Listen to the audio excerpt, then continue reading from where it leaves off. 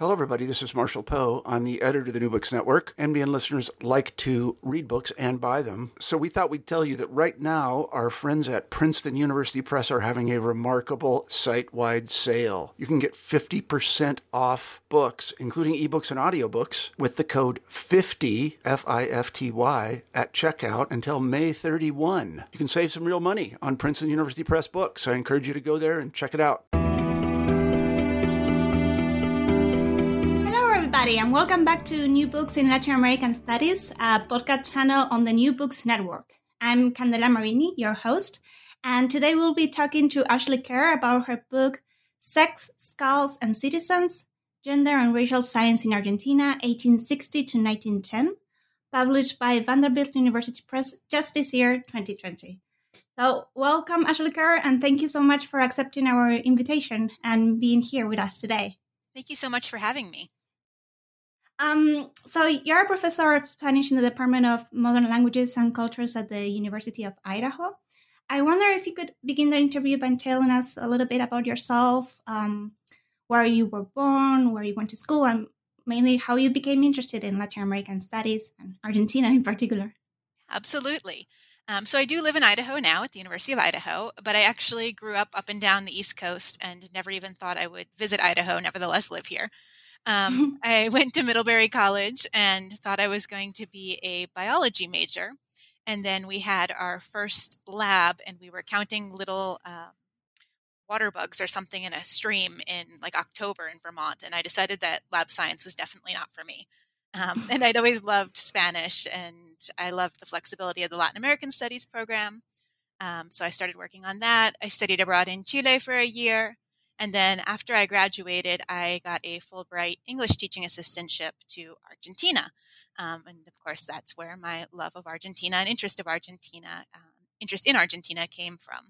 So, so it was a really great experience. The Fulbright English teaching assistantship is interesting because you apply to the country, but then they can send you wherever they want or they need you in the country. So I got sent to Caleta, Libya, which is a very, very tiny oil drilling town in Patagonia, and not on the glaciers tourism side of Patagonia, but the very arid coastal side. And that's sort of where I got interested in my topic. Living in the province of Santa Cruz and hearing both this narrative of Argentine whiteness and being a nation of immigrants, and then also hearing and seeing the Tehuelche communities that were all around me got me thinking kind of, well, what happened here? And then at the same time, I was there in 2007 and there were these massive teacher protests going on in the province and schools were mostly closed. So I wasn't actually doing much of the work I was there to do. And so I started reading. And of course, all of the texts or a lot of the texts of the 19th century, Moreno and Lista and all of the ones I look at this book were set where they were exploring the area that I was living in. And so that got me starting to ask a lot of questions. That must have been an amazing experience. Before we delve deeper into your book, I was wondering if you could give our listeners a short overview of what gender and racial science is. This is the subtitle of your book, and what it looked like in the second half of the 19th century. What were some of the main debates or theories in the time? Yeah, that's a great question. So the late 19th century, the period that I'm looking at in Argentina and really across Latin America, and I would argue in the United States as well, is really a period of trying to figure out the physical, biological, and cultural borders of the nation. So what is Argentina? Who is Argentina? Where is Argentina? And in the ideology of the time that was focused on progress, that had obviously very Eurocentric views, a lot of those borders or the way that they want to present them have to do with whiteness. So in the case of Argentina, we've got a couple different pieces going together at once. There are military movements to try to fix the borders of the nation, stop the Malones, the indigenous raids, things like that. There is also this cultural action to try to prove to the world that they are European, they are not indigenous, and we see that in World's Fair expositions, books, things like that. And there's this scientific piece that's really important to both of those. And it's not coincidence that the rise of racial science in Argentina happens in pretty much the exact same period that we see some of the most intense military actions against indigenous communities. So worldwide, some of the major questions at the time that science of race or racial science is trying to answer are, where do people come from, right? Are all humans part of one single species, or are there different species that correspond to the different races? How many races are there? And of course, now we look at some of these questions and go, wow, those are really racist. But of course, at that time, they're working within this particular framework. How do races change over time, right? Is it evolution, right? So we start to see Darwinism. We start to see talk of degeneration, different mechanisms of racial change, questions of hybridity. So can the different races actually reproduce together or not? How do we define a race? Things like that. And Argentina picks up on all of this, and not in a we're just going to copy Europe sort of way. But these debates are really useful to them as they're trying to fix the borders of the nation and create this sort of white identity. And so in Argentina, you start to see men like Lucio Bimancilla, Francisco Moreno, Ramon Lista, Estanislao Ceballos, and non-Argentines like George Chayworth Musters from England or Guillermo Cox from Chile, that are then exploring the Argentine territory, and it's particularly the Central Pampas and the Patagonian region at this time. Interest in the North happens a couple of decades later. And they're starting to physically explore the territory in order to help with some of these military campaigns, to study the indigenous inhabitants and use their observations in these evolutionary frameworks to cast them as inferior, to justify some of the military actions. And then an important part in Argentina is that these racial scientists, who again are not going to fit any sort of definition that we have today of maybe what an anthropologist or an ethnographer does. These are all very much categories in flux. They're all writing fiction as well. And they're all also politicians, which I think is a really important point in the case of Argentina. So several of them, including Ceballos and Mancilla, go on to be national deputies. Lista is governor of the province of Santa Cruz at one point. They're provincial representatives. They're also paid to write treaties and make books for the government, to explore for the government. And at the same time, they actually ask some of these military leaders, like Roca, to task their men with collecting skulls and bones and other artifacts while they're actually out on their expeditions and bringing them back to further science. So there's really a very strong interconnected web between science, ideas of race, politics, and military action in Argentina at this time. You also asked about gender. So this is the part that got me interested in the topic of my book, which is that for my dissertation, I really wrote more about this idea of using racial science to create this white identity, and focused on the men. And then once I started my position here at the University of Idaho, I had a kid a year later and was looking back at some of these texts and some of these pictures. And I think because I was a new mother at that time, actually, it made me start looking at some of the pictures and going, hey, there are mothers here. There are children here. Wait, there are women here. What's going on? I've not heard about any of these women in any of this that I've been studying. And so I started to think a little bit more about gender in general and looking for women in some of these texts, some of these photographs, and some of these archives. So at the time, we see a lot of similar ideas of gender to what we see in other parts of Latin America. We see men being sort of this public-facing figure in general, women particularly as mothers, men as working, being good citizens, being useful, things like that. And of course, that then leads to this emphasis on who were the male actors at the time. So I wanted to flip that on its head and start thinking about who were the women involved. So who were the women that were interviewed by them? Who were the indigenous women studied by them? Were women writing about any of these ideas? Were there women that helped them? Were there women that impeded some of their projects? Were there both real women or also these literary women, right? So are they imagining sort of this Argentine woman and who she would be? And that's sort of how I got to this book. so nice how your personal experience made you like go back to these materials and images and see them under a new light. Yeah, I was not expecting that. So in your introduction, you also say that there's a lot of research that's been going on in the last decades about these issues. But as you were saying, gender differences are still quite largely ignored. But not only that, and I here quote you, you say that these recent interventions have been fruitful and necessary, but they have muted some of the complexity of the period.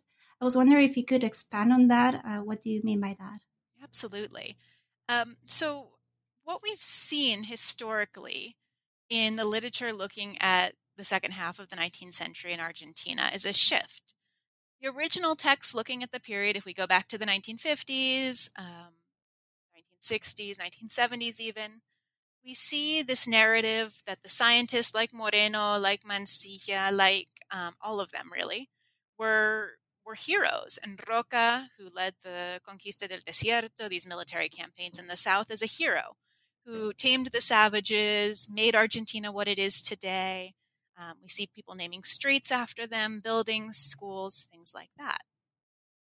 Then once you start to get into, I would argue probably the 80s, 90s, and later, there's a shift towards the scientists and politicians of the era were horrific racists, and indigenous communities were their victims. And to be clear, this is absolutely a good shift, and it's a position that I agree with. If you read the text, it's absolutely shocking, some of the things that they're saying, believing, and doing. And the number of people, indigenous people, who are affected by these actions. So when I talk about bringing complexity back to the period, it's not so I can defend these white guys and say, oh, really, really, they weren't so bad. For me, it's actually, I think, probably about maybe 3 different things that we can acknowledge. Let me see if I can kind of piece this out. So first, I think it's important that when we acknowledge that all indigenous communities were victims of this racism and that it was horrific and likely genocide, not all indigenous individuals had the same experience. So due to their gender, their status within the group, whether they were caciques or not, personal connections, right? Had they met any of these scientists before? Some had access to places or protections that others didn't.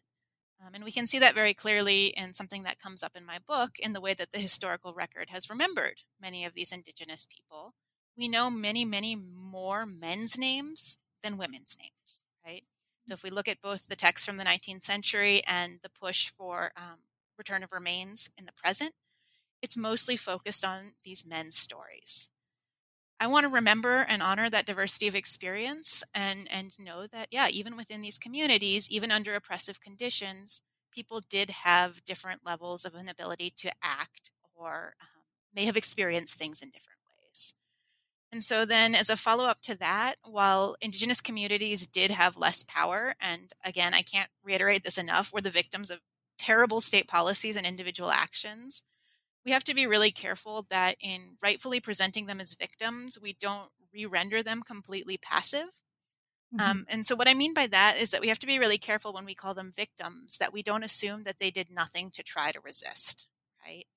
And they absolutely did. And that's a theme that goes throughout my book. There are numerous points where indigenous men, and particularly women, said things, did things, acted in ways to try to make space for themselves and their communities within these terrible conditions.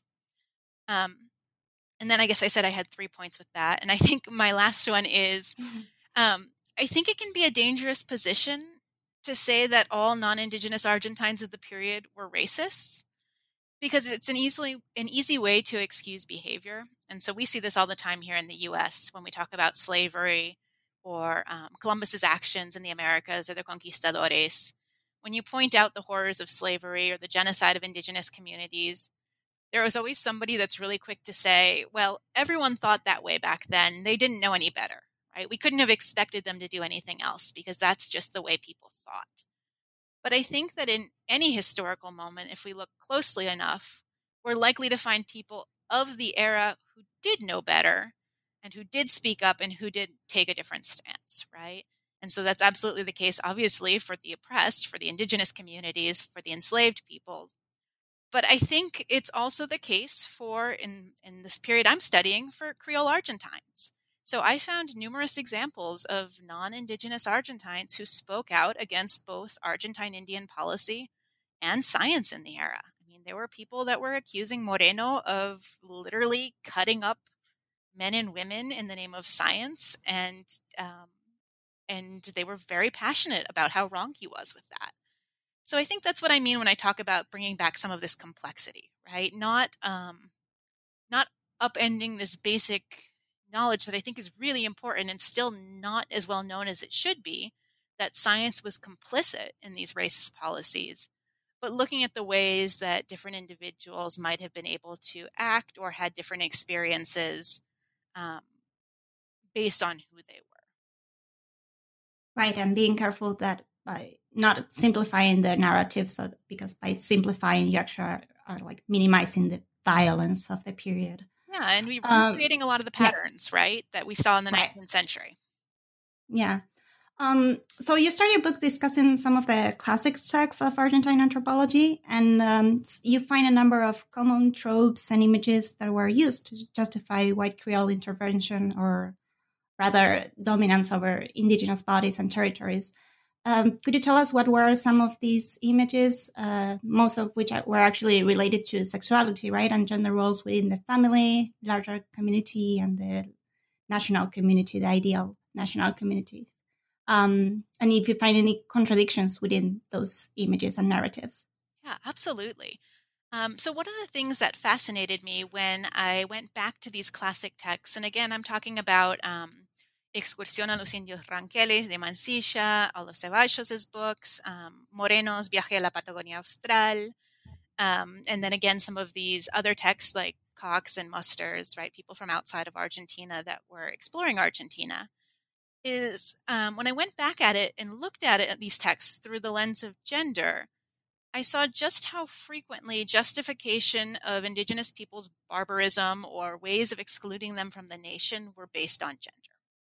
Now, this wasn't the only way that they were thinking about this, obviously. There's a huge territorial element of this, a property element. But what I've found is that when they speak about indigenous men, they are paradoxically either always too masculine or not masculine enough. And in both cases, this sort of failed masculinity is harmful to women, and particularly white women. So in the first case, the too masculine, we see this in repeated fears about the rape of white women, right? So in both Mansilla and Ceballos, we see examples of there are cautivas in the indigenous camps.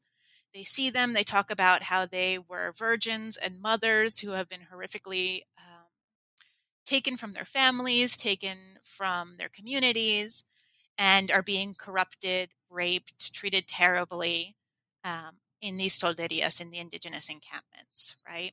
And so this is, the men is too masculine, is too sexual. It's often expressed in dehumanizing animal language.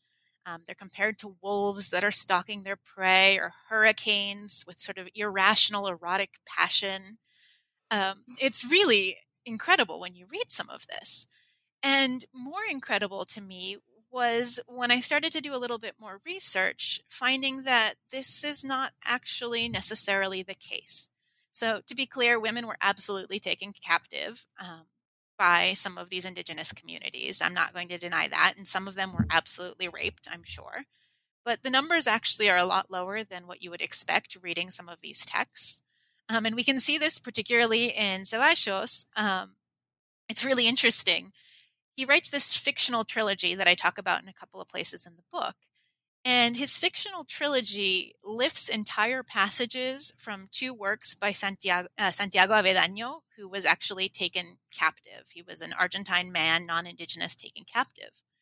And Ceballos' books are basically a rewriting in fiction of these texts. But where Avendaño directly refutes the idea of indigenous rape of white women in his work, Ceballos actually emphasizes that in his work. So we can see how he's sticking very close to these texts, except when it comes to talking about masculinity and sexuality. right? And I think in a lot of ways, this focusing on Indigenous man as sort of lustful rapist is a way of eliding the fact that some white women actually did want to be with an Indigenous men and might have voluntarily chosen it. At the same time, Indigenous men are also represented as not masculine enough. And when I say that, what I mean is they don't work in the ways that these Argentine scientists are expecting men, particularly men of the lower classes, to work. As a consequence, what they point out is because Indigenous men don't work, and again, this is their representation of it, Indigenous men did do work, they make women work instead. And so again, we see how this sort of failed masculinity has this correlation where it hurts women, this case, Indigenous women, right? But again, I do think this is an oversimplification and reflects these sort of different ideas of work and patterns of what it means to be a man. Hunting was cyclical. They may have been there in periods where it wasn't happening as much. Miguel Angel Palermo, Florencia Roulette have shown that some of the women actually gained quite a bit of power in their communities through this work. And so it wasn't the sort of enslavement from barbarism that the men are making it out to be. And so I found this really fascinating to see these tropes and how they're used kind of over and over again, but in ways that are conflicting both within the texts and then also between some of the texts. And in the case of the sort of too sexual, too masculine Argentine Indigenous male, this is something that I see very particular to the Americas. If you read some of the texts of racial science, if you read Lubbock, if you read any of the texts that are coming out of Europe at the time, they don't mention that part of it at all. If they talk about sexuality, they're talking about marriage practices within Indigenous communities. They're not talking about conflict between Indigenous communities and non-Indigenous communities through sexuality. But we do see that when we compare Argentina to the United States, which I think is an interesting difference as well. So in the United States, you do see the same kind of sexual threat as in Argentina? Mm-hmm. Yeah, we absolutely see that expressed in a lot of the texts from the United States at the same time. And I don't know if this is a good point to bring this up, but I think this comparison, I've already mentioned it twice, to the U.S. is really important, both to me in my position as a scholar and to understanding what's going on. So one of the things that I found that I thought was really interesting is that while they generally look to Europe for their scientific connections, so the scholars that they're citing, the scientists that they're citing are mostly European. There's really not much of a connection to the United States at all. When they talk about policy, they look towards the United States. And so this is something I talk about in chapter 1, that they actually are using these gendered ideas and tropes to make policy at the same time. And they're doing this in part through the United States. So Roca actually sends a military attaché to the Bureau of Indian Affairs in Washington, D.C., and that's Miguel Malarín. And Malarín spends several months in the United States and writes back reporting on what the United States is doing to get rid of its, and again, this is sarcastic and in quotation marks, Indian problem, and how Argentina might apply some of those ideas. And he's very much looking at it through a gendered lens. This is absolutely horrific, but he looks at the Trail of Tears in the United States and says, hey, that was effective. It was slow, but it made women have miscarriages, and so you didn't have the next generation of Indigenous children. He looks at the U.S. and says, hey, maybe some boarding schools would be a great idea. We can separate these little Indigenous children from their parents, and we can re-educate them. And so there's this constant looking towards the U.S. and not copying exactly, because, of course, the context is different to a certain extent. But I found it over and over again, and I'm sure it'll come up again later in this interview. And so, yeah, Argentina absolutely, when they decide what they're going to do with some of this information, falls back once again on ideas of gender. So Enrique Hugo Maces has a really good book where he talks about what some of this policy was. And what is clear when you look at it through the gendered lens is that the ways that they divided up these Indigenous men, women, and children once they were subdued by the military were not just practical and economic, but also gendered, right? So you send Indigenous men to be integrated into the army and to the navy and to work on plantations. Well, that's one way of taking care of labor shortages. That's one way of sort of educating them in work and discipline, which of course they were viewing Indigenous men as lacking. But it's also a really good way to impede reproduction and the creation of future Indigenous children, right? Men are in barracks. Those are exclusively masculine spaces. Plantations, they were largely separated from their families and working there again amongst men. Women then get sent to work as domestic help, right? To be trained in good Argentine femininity, what they should be doing. And then children were separated from their mothers, again, to be sort of re-educated and along gendered lines. And this is really one of the parts that I found interesting when talking about this idea of complexity of the period, is that if we look at newspaper articles from the time period, people are okay with these policies at first, until they start to realize that children are being separated from their mothers. And then we see the shift in the newspaper articles to a critique, actually, of this policy, saying, whoa, whoa, whoa, while we think this might be a good idea sort of racially to kind of whiten the nation, this goes against everything we think about motherhood. And therefore, we cannot commit the sin of separating mothers from their children. And so there start to be some very slight reforms to the system. So here I think is a really good example of how ideas about gender, which many of which come through Catholicism at this point, ideas about gender actually sort of put the brakes on policies that were maybe recommended by this scientific racism and some of the thought processes from the time period. And in chapter 2, you turn your gaze around, and instead of examining white men's interpretations of indigenous sexuality, you actually examine the scientists' own relationship to desire. What did you find here, and how did these experiences, these sexual relationships, impact their own work and their political views? So this chapter I found really fascinating to work on. One of the things I had noticed when I reread Mansilla and the Excursión is this figure of Carmen. So it's a Ranquel woman who he calls his comadre, that is there. He says in the very beginning that she's been sent by Mariano Rosas to trick him and to be a spy and report back on his actions. And yet throughout the rest of the text, he takes everything she says about her culture and the cultures around her as accurate information that he can use for his ethnography. He trusts her, and he views himself as having brought her around to his side. And all of this is narrated in very sexual language. So he narrates several instances where he thinks Carmen is coming on to him. He talks about other indigenous women as being very beautiful, desirable, and he does so in language that's quite sexual. And so I was looking at this going, what is going on here? And so I think in the case of Mansilla, there are two sort of contradictory things happening. So first, I think he definitely is, if you've read the book, and I know you have, one of the things that he's arguing for in the Excursión is the unity of the human species. So bringing it back to this worldwide debate over whether all races, all people belong to one species, or we're actually different species.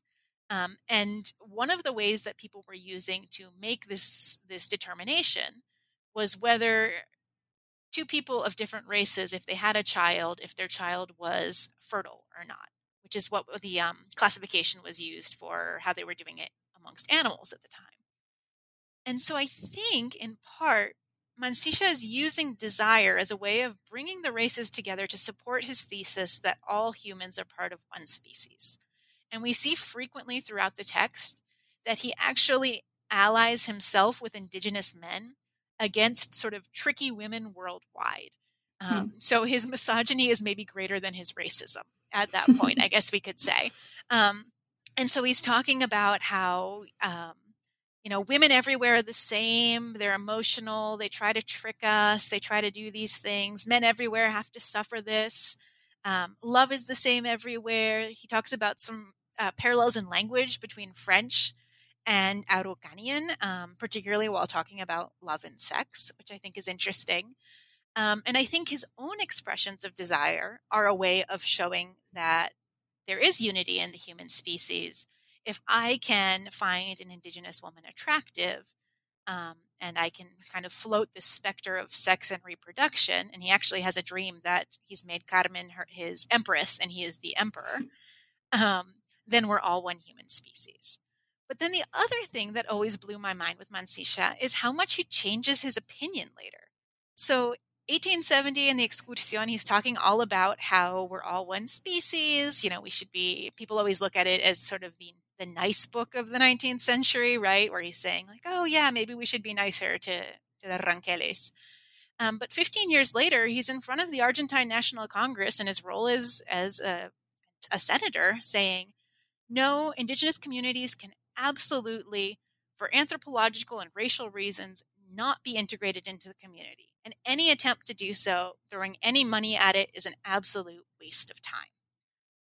And so I've always looked at this going, what happened, right? What happened between 1870 and 1885 or whenever it was he was making these comments? And I think we can actually find some of that answer by looking back at this question of desire. I think in the Excursión, the desire is always rhetorical. It's always this way of playing Indian, right? To use Deloria's term of kind of putting it on. It's really important to remember that although he talks about desire throughout and he expresses desire, it is absolutely never consummated in the text, right? Every time that he's expressing something, so there's one moment, for instance, where he's talking about sort of desire for one of these women. I think it's for Carmen specifically. But then the next line, he reminds us that he had asked the priest to sleep at the foot of his bed in the same room as him. Or there's another time where he goes out to meet Carmen and he talks about making sure that he brought a soldier with him. And he claims it's because he's afraid of dogs, which he's written about in other parts of the text. But it's also a really convenient chaperone to have with him, right? To make us know as readers that no, nothing actually ever happened. And so I see this as sort of this trying on of this identity while he's in the Toldos. And again, his excursión lasts 18 days. When you read this text, you think it's gone on for a long time. He spent significant time, but it's 18 days. So I started with Mansilla and looking at this. And then I found a real life example in the case of Ramon Lista. And so Lista is another explorer scientist who became governor of the province of Santa Cruz, which is again way down in Patagonia. And while he was governor there, he begins a relationship with a Tehuelche woman named Clorinda Coyle. And they have a child together. Around the same time that he has a child, who is given the name Ramona Cecilia Lista, his real wife, his wife he is married to, Agustina Andrade, the poet, dies by suicide. And at that point, Lista goes back to Buenos Aires and gives up his governorship. It's unclear exactly what happened there. The sort of general wisdom is that he was brought back to avoid scandal. Some of his defenders say that he was actually quite ill, and so that's why he went back. It's also unclear whether he gave his daughter his name, if he authorized this use of Ramona Lista, or if he was actually already back in Buenos Aires when she was born and given the name. But what I think is interesting here, beyond sort of all of these questions about what the relationship looked like, whether it was actually consensual, what was going on, is that there's a clear contrast in Lista's scientific works before and after this period.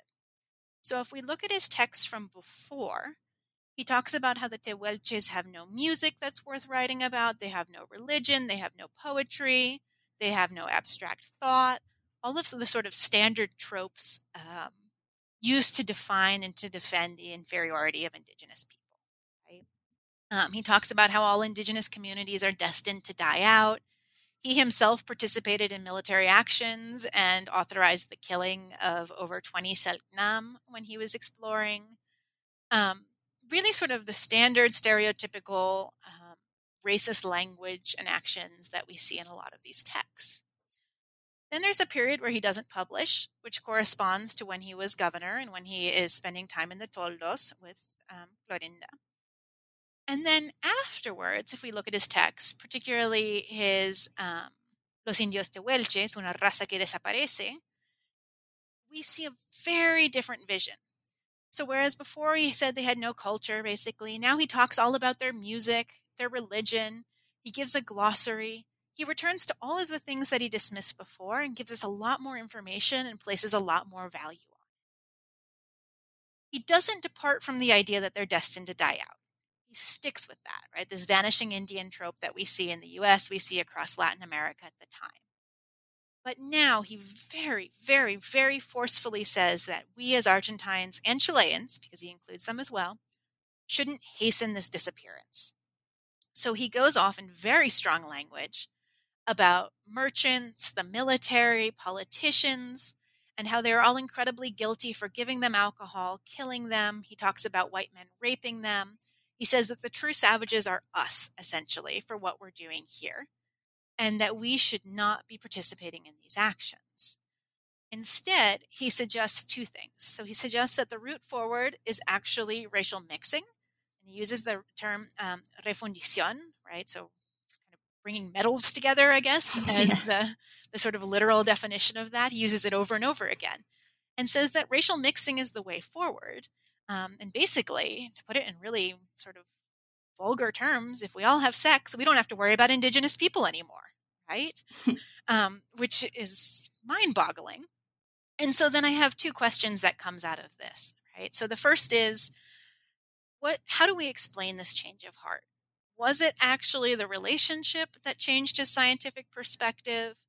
Or was he already, because he was already getting more sympathetic towards indigenous people, that permitted the relationship? And I don't know that we can answer that. I do think clearly that the more time that he spent there, right, having spent several months instead of several days, leads to this greater appreciation of Tehuelche culture. But I'm not sure that I can say anything definitive beyond that. But the other thing I find really interesting, and this connects back to this discussion of sort of these gendered tropes, is that in Lista's position and in Mancillo's position, and when we've seen things in other people like Ceballos, whenever anyone talks about racial mixture being okay, it's always if it is a white man and an indigenous woman. It is absolutely never the reverse. And so I think this comes from a couple of different places. So first, there were some older scientific ideas that still circulated that proposed that women were essentially the vessel, and it was the man that provided the material that created the child. So if a indigenous woman is the vessel for a white man's child, then the child will be essentially white or non-indigenous. Obviously, in the case of Lista especially, it's his own experience, right? I mean, this is what he's done. Why not extrapolate that more widely? I think gendered ideas of strength and who has control. Can a woman actually choose? Could a white woman actually choose to be with an indigenous man? Maybe not in their ideas. And then, of course, there's the fact that if white men and indigenous women have children, and we allow indigenous women sort of into this national culture in whatever way we're thinking about it, they're still able to be, even if they're accepted sort of racially, they're still able to be minimized due to gender, right? And an indigenous woman is still not going to be a citizen because she's still a woman. Whereas if we flip that on its head, indigenous men pose much more of a problem and a challenge to the status quo. So I think it's there's a lot going on there. But I do think it's really fascinating how across these, and even in the women's texts that I look at and we'll talk about in a little bit, there is always this focus on white men and indigenous women and never the reverse. And it's also worth noticing, as you do, that Ramon Lista's change of heart is only in relation to Tehuelche people and not indigenous people in general, right? Absolutely. Yeah. He is very specific. And that's another thing I think that it's important when we talk about complexity of the period. Because even someone like Ceballos, who is probably the most openly racist of any of them, actually is willing to defend the Tehuelches to a certain point, right? Not entirely. But they're definitely distinguishing between different communities when they're talking about incorporation. Yeah. And then you then focus on another kind of intimate relations, and I think it is one that has gotten a lot of attention in the past decades, and is the one that involves Francisco Moreno, the creation of the Museo de la Plata, and the captivity within the museum walls of a group of Tehuelche that died in suspicious circumstances, and that were then their remains were put on display as part of the museum collection for a very long time. Could you tell us a little bit about the story and the photographs that you analyze here? Yeah, absolutely. So for people that haven't heard this story before, and again, it's had a lot of press in Argentina, but I don't know that it's gone beyond there really. So Moreno had explored Patagonia previously. He had met many Tehuelche people that are living there, some other communities as well. A few years later, he founds this Museo de la Plata, Natural History Museum in La Plata, which is not terribly far from Buenos Aires. And around that same time that he's starting the museum, it's really only being built. It's not even finished when this happens. Some of the members of the communities that he had met personally, particularly Inacayel and Foyel's groups, are taken prisoner, essentially, by the Argentine government and brought to Buenos Aires. And when indigenous people were brought to Buenos Aires, they were often there without anyone really knowing what to do with them. Nobody really wanted to be in charge. This is where we start to see this reparto, people being sent off to the plantations, the military, things like that.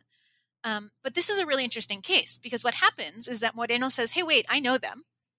And he tries to intercede on their behalf and get them released from the barracks where they were being held. And here is where we start to see this sort of divergent narrative of what happened. So there's one narrative, which is Moreno's own narrative, that he went, they saw that they were living in terrible conditions, and out of the goodness of his own heart, he intervened and brought a smaller group of them, because again, he doesn't bring all of them, it's a very small group, to live at his Museo de la Plata, where he would take care of them and protect them. The other more cynical reading of this moment, which again was given by people in the 19th century as well as people today, is that, of course, Moreno went and said, hey, I've got some good scientific studies to do here, and therefore took the group to live at his museum. And yeah, we know that they were asked questions by some of the workers at the museum. We know that they were asked to help build the museum. Like I said, it was still in construction. And so they were asked to bring in metal bars. The women were given materials for weaving and asked to weave things that would then be put on display in the museum. And then the most tragic part of this, of course, is that at least 4 of the group died while they were at the museum. And Moreno then had their bodies cleaned and put on display until the mid-20th century. And some of them have been returned to their communities now in the last couple of years through extensive legal processes, but many are still in the basement of the Museo de la Plata. And so one of the things that Moreno did was actually arrange to have photographs taken of many members of this group. And again, looking at this with the sort of gendered lens, and this is where I started this whole project, I went, well, wait a second. I've read a lot about what happens to Inacayel, how he dies, Foyel, how he's sent back. But look at all these women and children here. I've not heard anything about them. And so I started to look at the photographs to see what was being told, what I could tell about the women and their experiences based on what was kind of captured in this lens. There are a couple of things that really stood out to me. First, men and women are depicted totally differently and in line with some of these gendered ideas and tropes that we saw in the written anthropological texts from the time period. So women are with children, men are never with children. The men stand alone, not touching each other. The women are all together, kind of this chusma, the masses. And we see this in the writing, how women are always described working together, brushing each other's hair, raising children together, whereas the men are sort of more individual. And we also see it in line with ideas of assimilation and who could be incorporated. So Moreno, when he takes them from the barracks to the museum, publishes a letter in one of the newspapers, and he argues that this group is different. Right? So it kind of goes back to Lista and what we were talking about with how you can kind of come around to supporting certain groups, but not all of them. And Moreno says, no, this group helped me while I was there. These people are nice. The women picked strawberries for me, and they shouldn't be treated like some of the bad caciques that we've also incorporated. Right? And so he really posits this idea of assimilation and how that could happen. And again, I think we see in the photographs evidence of that happening along gendered lines. So the men are wearing the clothes of typical peones or campesinos, suggesting that they could be incorporated outside of the home through work. Women are still dressed in traditional clothing, but they're depicted with Creole pots and pans and other instruments. They'll be assimilated through the domestic, the home, so clothes maybe don't matter as much. We also see differences with other texts at the time. They're not sexualized at all. And so it's a really interesting group of photos. The other thing that I think some of these photos point to is, again, one of my kind of overarching threads of this book, the idea that Indigenous people, even within this victimization, even within these really oppressive conditions, this horrific racism, did potentially have some moments of agency. So if we look particularly at the photographs of the women, most of them are depicted still fully dressed, but there are several women who are photographed with their tops pulled down so you can see their breasts. And if we look specifically at which women are photographed like that, we see that they are the women from the lowest classes of the tribe. So none of the caciques' wives or children are depicted like that. It is largely women who are listed without a name, right, indicating that they have no particular importance or relationship to the caciques, or one woman who is identified as a servant of one of the caciques. And so I think we can see a point here where Indigenous men probably Ana Cayel was able to possibly negotiate a little bit in terms of who would have to submit to this most repressive photography, right? We see that with some of the women as well, not so much in the photographs, but in some of the memories of the museum workers.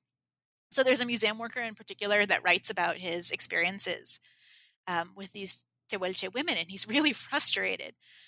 So the weaving materials that I mentioned that they give to the women so that they will weave samples essentially of their work for the museum, the women actually take into the city and sell to people, and then take the money and use it to buy cigarettes and alcohol and other supplies for the men of their families, which is particularly ironic because one of the ways that the museum had been trying to force the men into working for them was by limiting their ration of cigarettes.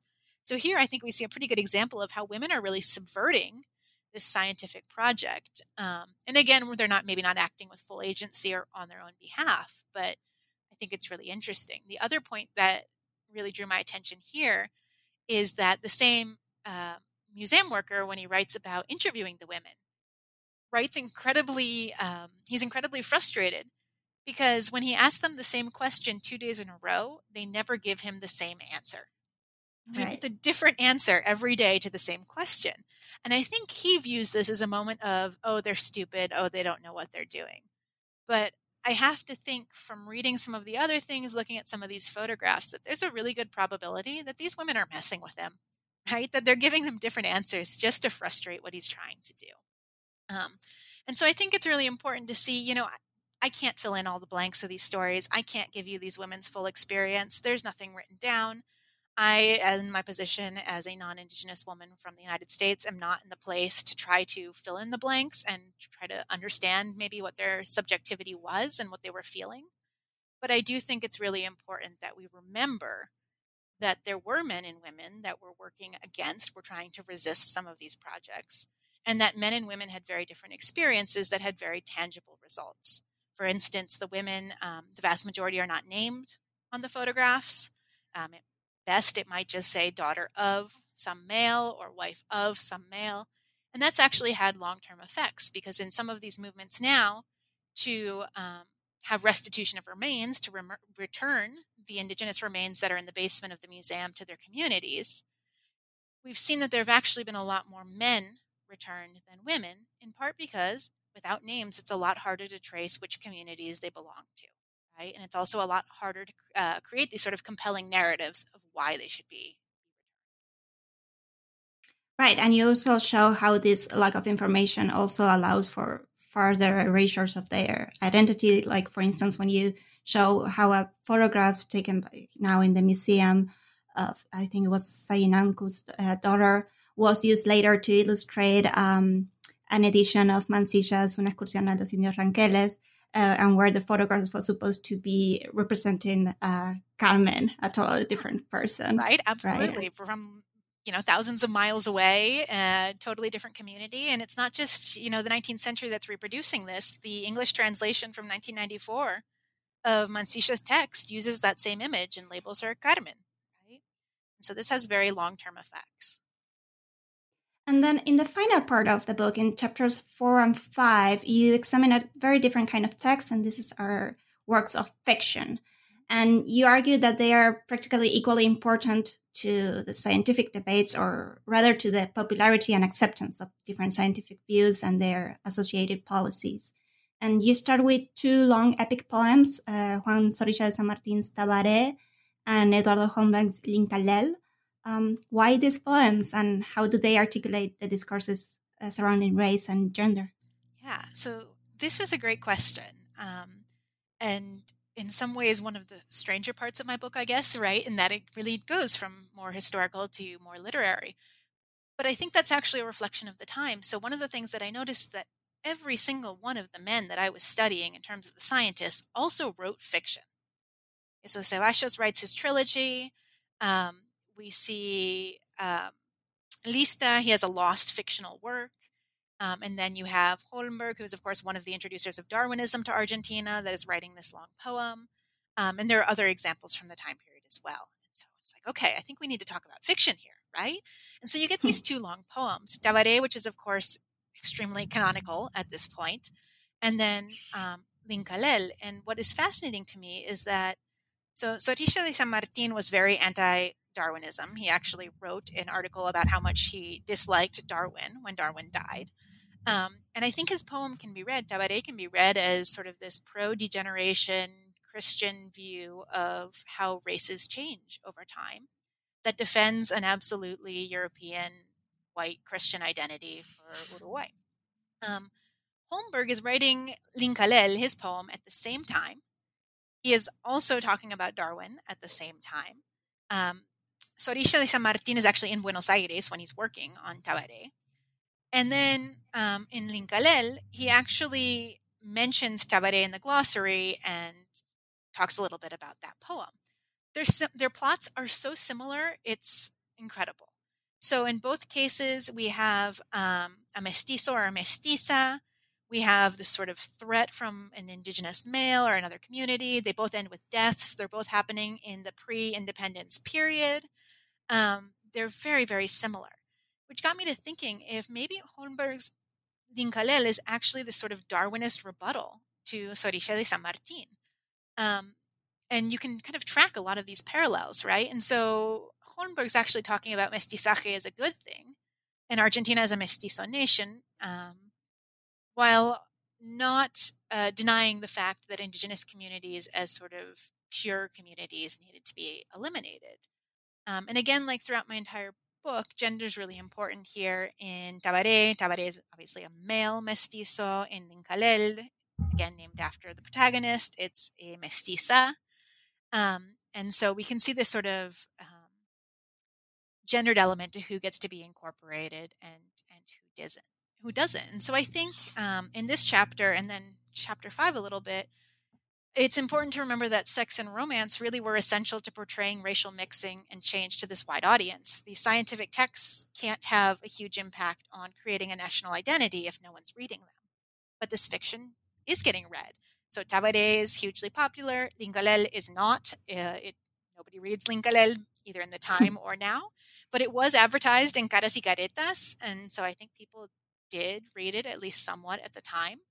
And then the other thing I think the sort of different outcomes for these two texts remind us is that what's scientifically more correct isn't necessarily what gets remembered, right? So Holmberg's understanding of the world and Argentine history is somewhat closer to what we accept to be fact today. Sorilla de San Martin's is not. It really doesn't have much connection to reality in a lot of ways, but of course that's what gets remembered. So narrative matters, right? And fiction matters. Yeah, exactly. And then in chapter 5, you finally have the opportunity to move away from this man-dominated world and study instead what some female voices have to say about these issues. And you do this by analyzing the work of Eduardo Mansilla and Florence Dixie. So what did you find here, and how were they part of these debates, actually? Yeah, so I really enjoyed writing this chapter because, like you said, I mean, even though I was focusing on women, the previous 4 chapters are really talking about men, right? And I finally found the opportunity to find what women were saying about this. And so Mansilla is the sister of Lucio, who we've mentioned in the past with his excursion. Her husband is Manuel Rafael Garcia, who is a diplomat for Argentina. He has strong connections to Roca, to Miguel Malarín, the man that was sent to the Bureau of Indian Affairs in the United States. So Ashos, she knows everybody. She's probably been reading most of those things. And in this chapter, I look at two of her texts. So I look at Lucia Miranda, her text of captivity in the sort of foundational period of Argentina, which is fiction. And then I look at Recuerdos de Viaje from 1882, which reflects on her travels in the United States about 20 years prior during the Civil War. And so I find in Lucia Miranda, she's actually anticipating, because it's before most of these texts of racial science, a lot of the same ideas, including this idea that if we're going to mix, it should be an indigenous woman with a Spanish or Creole man, a lot of the imagery, some of these tropes of masculinity. And I think that helps us to see the ways in which these scientific texts are really grounded in cultural ideas, right? They're not, and we all know this, science is not purely objective. It doesn't exist outside of its cultural context. But I think Mansisha's work really makes that clear. Her later book, her travelogue, is really fascinating because while she doesn't mention Argentina by name, it's published in the context of Roca's Conquista del Desierto, and there's an obvious comparison to the way that the United States has treated indigenous people and Argentina is treating indigenous people. And she absolutely despises U.S. policy. She talks about how incredibly unfair it is, how people who work for the Bureau of Indian Affairs are only out to make themselves more wealthy and powerful, how the caciques in the United States are worthy of respect.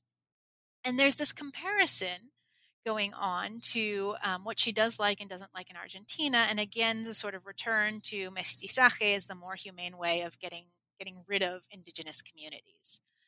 And she focuses on this through the idea of motherhood and reproduction. Dixie is a really fascinating case, Florence Dixie. So she's actually a Scotswoman. She's not Argentine, but she travels to Patagonia. She publishes a travelogue called Across Patagonia. And then a few years later publishes two children's novels, The Two Castaways and Anhui, that are feminist rewritings of George Chaworth Muster's At Home with the Patagonians. She uses the same names, phrases, descriptions, and lifts entire paragraphs from his book, but inscribes it within a feminist context. And I don't think that is, what's the word in English? I don't know, out of time, right? I don't think I'm applying a later idea of feminism to her. She actually writes another book about how women should take over parliament in England. But she uses this language of friends and sisters between this British girl, Topsy, and Anhui, this Araucanian girl, as a way of questioning gender roles and showing equality across racial lines, that women everywhere are oppressed by men. It's sort of the inverse of Mansisha's language of desire, right? But then at the same time, it's part of this larger British imperial project because Topsy finds the Argentines to be absolutely horrific. Their actions are hateful.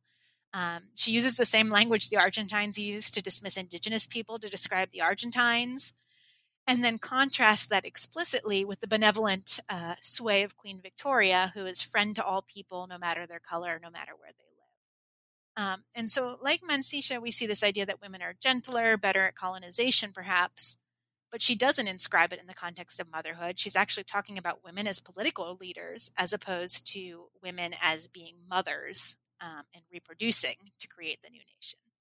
So I think in this, we see what I think is one of the central arguments of my book, that women were acting, and they were everywhere. I mean, women were informants to the scientists. Women were sexual partners to the scientists, objects of desire. They were studied, measured, photographed. They were resisting, tripping them up when they could, and they were writing. White women were writing and critiquing some of these projects and expressing or articulating alternative projects of colonization that don't break with the same hierarchies, but at least find ways to question them. We've taken a lot of your time, but before wrapping up, I wanted to mention the beautiful work you do recreating the social and personal and intellectual networks of the different authors you study. You pay attention to their library collection, the works they cite, their personal connections, and even like noticing that Florence Dixie and Ramon Lista hired the same cook. Right. So could you tell us a little bit about how you work with the archive to reconstruct these circuits and connections and why you thought it was important?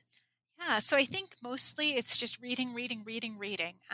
I go down all the rabbit holes, right? When you see something, you start to follow up. I got to spend a lot of time in archives in Buenos Aires, a little bit down in Patagonia itself, and just tracing these networks whenever I could. And I think it's important, both as a way of establishing sort of context of the time, and making clear that these are not necessarily individual isolated actors, but are actually working together, are questioning each other. They have tons of familial ties, political ties.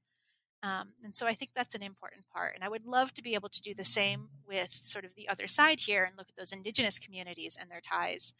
But that is not something, unfortunately, that we have as many archives related to, but there are people working on sort of oral history projects, which I think are really important as well. Right. And then you close your book by showing how these narratives have continued in one way or another way into the 20th and 21st centuries. Where do you see some of these legacies being perpetuated? Absolutely. So I think the most immediate bridge is the fact that we often think about sort of indigenous policy in Argentina and immigrant policy as two separate periods with no connections. But I make the argument in the book and in some of my other work that a lot of the things that they're practicing, both in terms of scientific discourse and actual policy in the 1870s, 1880s, 1890s, are absolutely the precursors to what we see in the 1920s, 1930s with hygiene and eugenics. But going further into the future. So if you walk into any of the bookstores in Buenos Aires, you'll probably find a lot of historical romance novels. It's a hugely popular genre in Argentina and in the United States right now. And there are several. Florencia Bonelli is the biggest author, but Gloria Casañas, some of the others, that have written this historical romance set in the late 19th century, precisely in this period. And you'll see Ceballos appear as a villain in one of them. You might have Sarmiento in one of them, talking about what he thinks about indigenous people. And so there are these efforts to, in some ways, revisit the history and invert a lot of it, right, in a good way, in that we're criticizing this sort of racial colonial project. They criticize science explicitly, and sort of bringing the protagonists, the romantic heroes, are often indigenous men or mestizos in these romance novels, right? And so sort of bringing them into the national identity, the national fold, through the work of the romance novel. And so we see that. But even still, if we look at those depictions, if we look at the way they play out, the ways that the happy endings are created in those romance novels, they're absolutely based on these ideas from the 19th century. So we still see this idea of the vanishing Indian, the culture disappearing, the indigenous or mestizo male as being sort of overly sexual. And so, yeah, I mean, even in romantic fiction from 2010, we absolutely see a lot of these gendered ideas with their roots in racial science or that influenced racial science in the late 19th century. Incredible. Well, and so just one last question before really closing the interview. Could I ask you what you are working on now? Do you have any new projects? Yeah, I'm working on two projects right now. So the first is I'm looking at representations of indigenous peoples in Caras y Caretas, the popular magazine, between 1898 and the 1920s. It's really fascinating. A lot of this vanishing Indian again, a lot of glorifying Incan culture, a lot of comparisons to the U.S., reflecting on the Conquista del Desierto. So a lot of connections with what I've already worked on. But then I'm also working on a book on animal spectacle, so zoo and circus animals in Argentina around the turn of the century. So the zoo and the circus were extraordinarily popular. The Buenos Aires Zoo was the most visited in the world in 1911. And they also wrote about them constantly. So both about the zoo and circus themselves and as metaphor for understanding Argentine society. So I'm looking at how they're using these animals and these animal metaphors to talk about immigration, indigenous populations, modernization, feminism, class conflict, education. It's still very amorphous and uncertain what I'm doing, but there is a ton out there and I can't wait to find out more. Sounds amazing, and I'm looking forward to reading your work again. Thank you. And yeah, once again, thank you so much for speaking with us today. It was a pleasure. And hope to have you here soon. Thank you so much for doing this. I really appreciate it, and I had a great time talking to you. Bye.